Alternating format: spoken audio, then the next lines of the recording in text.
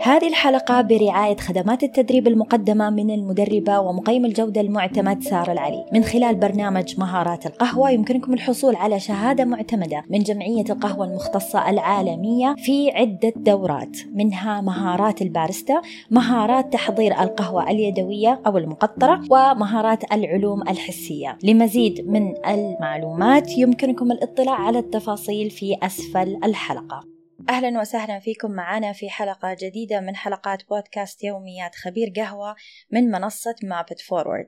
بعد ما تكلمنا عن العملاء وعن المشروع والتشغيل والإدارة، اليوم نبغى نتكلم عن محمد.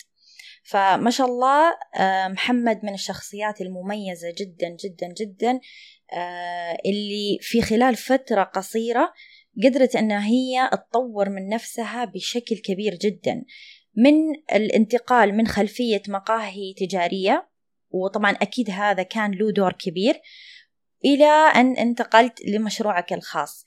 فحابين نعرف أكثر إيش هي العوامل اللي ساهمت في تطويرك بهذا ما شاء الله يعني الشكل السريع والكبير. شوفي، أنا ذكرت الشيء هذا من قبل، وشيء أنا أشوفه بأهمية مرة كبيرة. في عندنا عدة طرق ومدارس في موضوع التطوير، موضوع النمو، حتى كيف إنه الشخص قادر إنه هو يتطور في حاجة معينة هو حابة.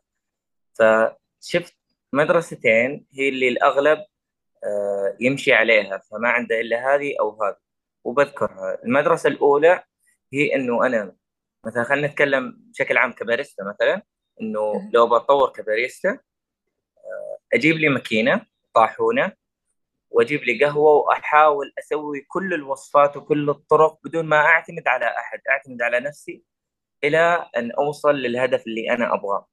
فلو هدفي مثلا إني أنا أكون بطل السعودية وأمثل السعودية عالميا، فممكن على ما بال أوصل للحلم هذا راح ياخذ مني تقريبا 3 سنوات. طيب، كيف أنا ممكن أحقق الحلم هذا في أقل من 3 سنوات؟ فشفت إنه في مدرسة ثانية في موضوع التدريب والتطوير، إنه يكون عندي تدريب بمنهجية.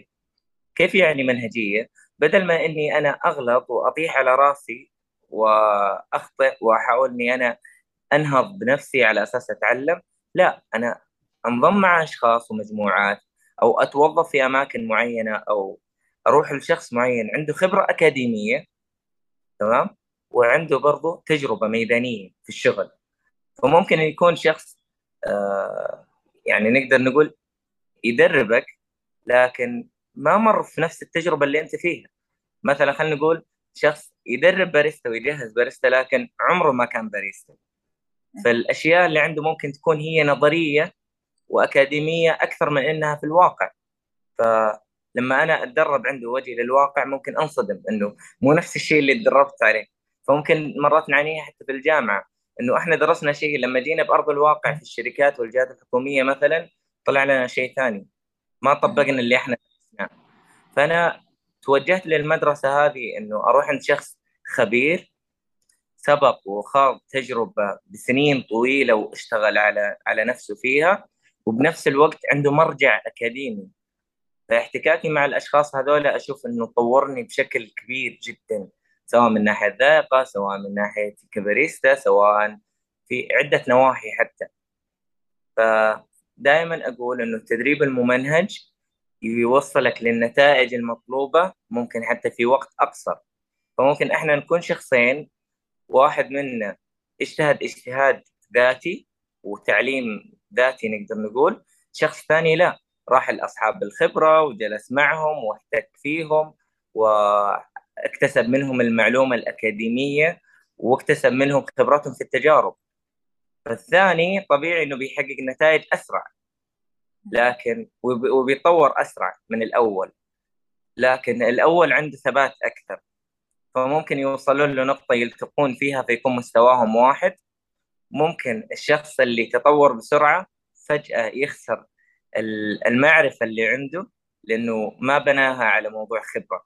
الأول لا، عنده خبرة لأنه جرب وشاف وحاول، لكنه تعلم بالطريقة الصعبة. في ناس تتطور كذا، في ناس تتطور كذا، بس أنا رحت المدرسة الثانية. اشتغلت مع ناس كفاءاتهم عالية جدا، لهم فضل علي بعد الله سبحانه وتعالى. غير الدافع اللي عندي، حاولت أتعلم من كل صغيرة وكبيرة موجودة.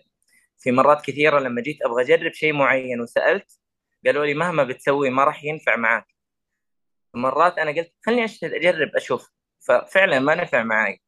فصرت إنه لا، هو كشخص برضه خبير وعارف يقول لي جرب ممكن تطلع بنتيجة مختلفة. أصير أتناقش مع شخص عاش تجارب كبيرة جدا، فلما أنا أجي أسأله يقول لي لا محمد، بيكون مضيعة لنفسك ووقتك وصحتك ومالك، فأنا ما أنصحك أنك أنت تجرب. ولأن أنا ثقتي كثيرة ما جربت، فما طحت بنفس الخطأ اللي هو طاح فيه. مثل الموضوع هذا أنا ممكن أربطه بنقطة معينة ولو أنه مختلفة، مثل موضوع التربية. لما أبوك يقول لك يا ولدي لا تطيح في الأخطاء اللي أنا طحت فيها، ترى ما حينفع. ولما ولا أنت تسويها تبغى تطيح تطيح في نفس الخطأ. إيه، بعض الناس لازم يشوف انه هو نفسه شخصيته تنفع، انه انا لازم اتعلم بالطريقه الصعبه، لازم انا انصقع على راسي واتلسع على اساس انه اتاكد الشيء هذا، اشوف النار تحرق ولا ما تحرق، خليني اشوف، خليني اتلسع. فهو يتعلم بالطريقه دي. انا محمد لا، ما اتعلم كذا. فاشوف بالنسبه لموضوع الذائقه، لما انت تسوي جلسات كابينج تمام وتذوق مع ناس ذائقتهم عاليه ومتمكنين وعارفين، يسهلون عليك الموضوع، فتتطور هنا بشكل اسرع.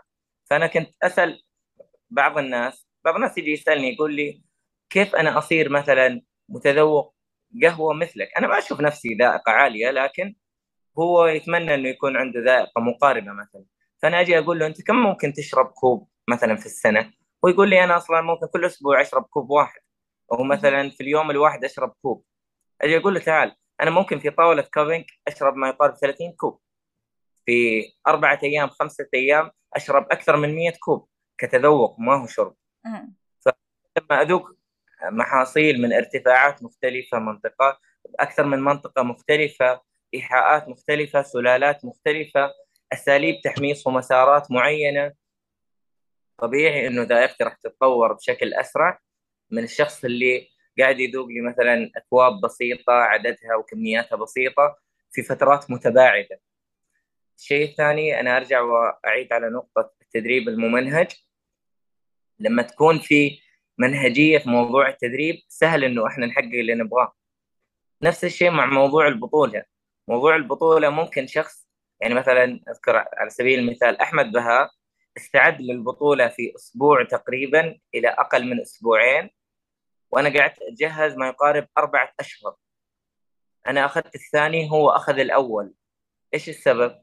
طيب المتسابقين الثانيين، هذا في 2019، المتسابقين الثانيين عرفوا قبل البطولة بأسبوع، وبعضهم تدرب بعضهم ما تدرب، بعضهم كان واثق من نفسه انه عنده امكانيات، يقولوا عنده خبرة اكبر من الموجودين والى اخره، ما حقق شيء.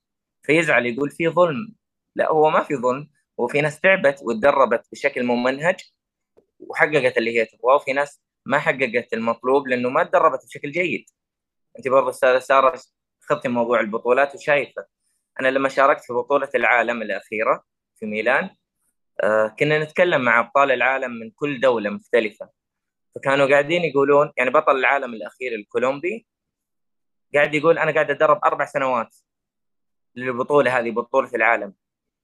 فلما اتكلم عن شخص قاعد يتدرب 4 سنوات، وانا كمحمد تدربت مرتين او 3 مرات في ميلان بس، يعني قبل البطوله بكم يوم تدربت، فطبيعي اني انا بحقق شيء بسيط او ما ححقق شيء، وهو بيحقق بطل العالم. وفي ناس تدربت فتره اطول منه ما حققت شيء. في شخص شارك معانا حقق واحد من ال6 الاوائل على مستوى العالم، وهو تدرب اسبوعين، والمدرب دربه اونلاين حتى، ما دربه في ارض الواقع. فأنا أرجع وأقول التدريب الممنهج شيء مهم جدا. حتى الدورات اللي تقدمها أستاذة سارة واللي أنا راح أقدمها قريبا، دورات المنظمة العالمية للقهوة، لما يكون فيها منهجية وناس بنوها لمدة أكثر من 15 سنة، فالمتلقي راح يحصل فائدة كبيرة. لكن لما نتكلم عن دورات غير معتمدة، غير مصرح فيها، دورات من اجتهادات من المدرب نفسه، ما هو ضروري أنها تكون بالفائدة الكبيرة. ممكن فائدتها تكون أكبر طبيعي، لكن أرجع وأقول التدريب الممنهج هو السر وهو الأساس في التطور بشكل أسرع وأفضل. أنا قاعدة أبتسم وأنت تتكلم، ذكرتني بالذي مضى.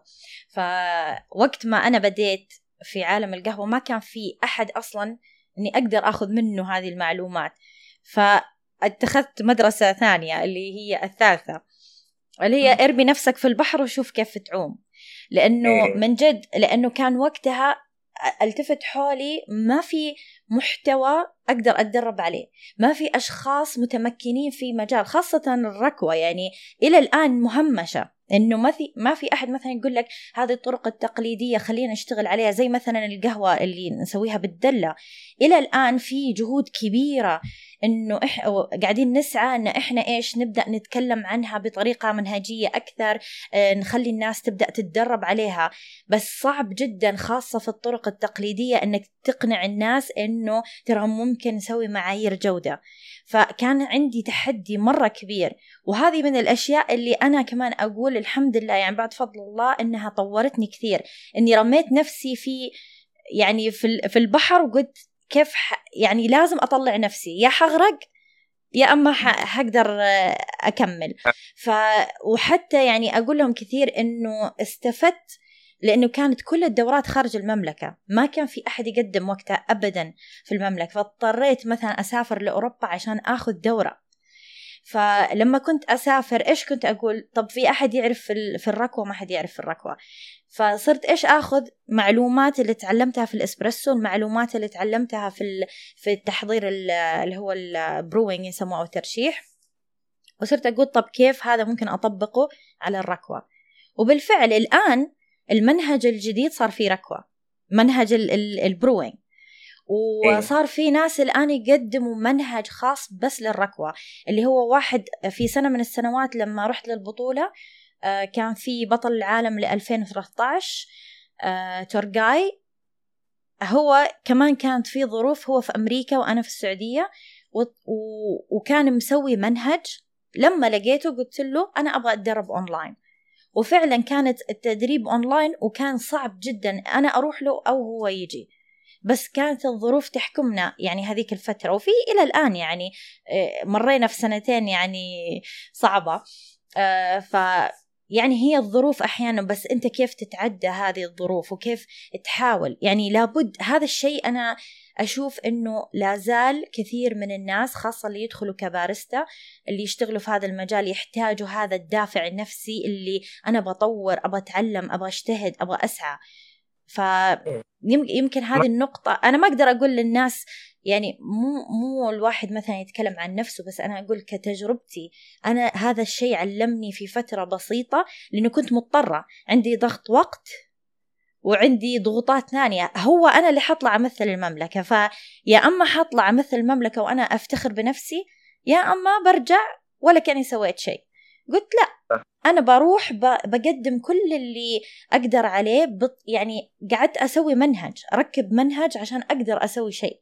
والحمد لله يعني لما لقيت أنه والله يعني كل هذول الباريستا صار لهم فترات طويلة يعملوا في هذا المجال، وأنا جاية من المنهج البسيط المتواضع اللي أنا سويته، معناه في شيء أقدر أشتغل عليه. وهذا الشيء اللي خلاني أقول لا، أنا بطور من نفسي، أنا بشتغل على نفسي، وصار عندي حب إني أروح للبطولات، مو عشان شيء، بس لقيت فيها فرصة إنه في أحد هناك متمكن يعلمني، يقول لي مثلا سارة أنت تطورتي كذا، أنت عندك نقاط الضعف. وكانوا فعلا كل بطولة أدخل فيها يقولوا لي ما شاء الله كأنك ماسكة التقرير السكور شيت وقعدتي تشتغلي على كل نقطة وحسنتيها، وكانوا يشوفوا التحسن. فالحمد لله يعني هذا الشيء خلاني يعني أكون مبسوطة من نفسي، وصار في دافع إني أنا أكمل في المجال. صحيح.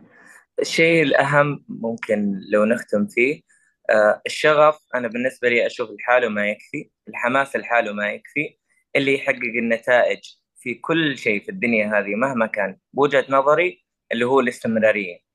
لما تكون في استمرارية نوصل للنجاح والنتائج المطلوبة اللي احنا نبغاها. الشغف والدافع، اليوم في شغف بكرة بيروح الشغف هذا فبنطيح، ما بيكون عندنا نتائج. فإذا كان في استمرارية مع الشغف والحماس الموجود بنحقق النتائج المرجوة. جميل هذه الخاتمة. في حتى كثير يتكلموا عن أنه الواحد لازم يكون عنده شغف، بس الشغف هذا للوصول لهدف معين، مو بس مجرد شغف أني أنا أحب القهوة، لا، لازم يكون عندي هدف معين. من يعني شغفي هو الفيول اللي أو الطاقة اللي أنا أمشي عليها والوقود، بس لازم يكون في هدف معين أني أسعى له. فالله يعطيك العافية، وفي نهاية حلقتنا أتمنى لكم يوم جميل سعيد وقهوة ممتعة.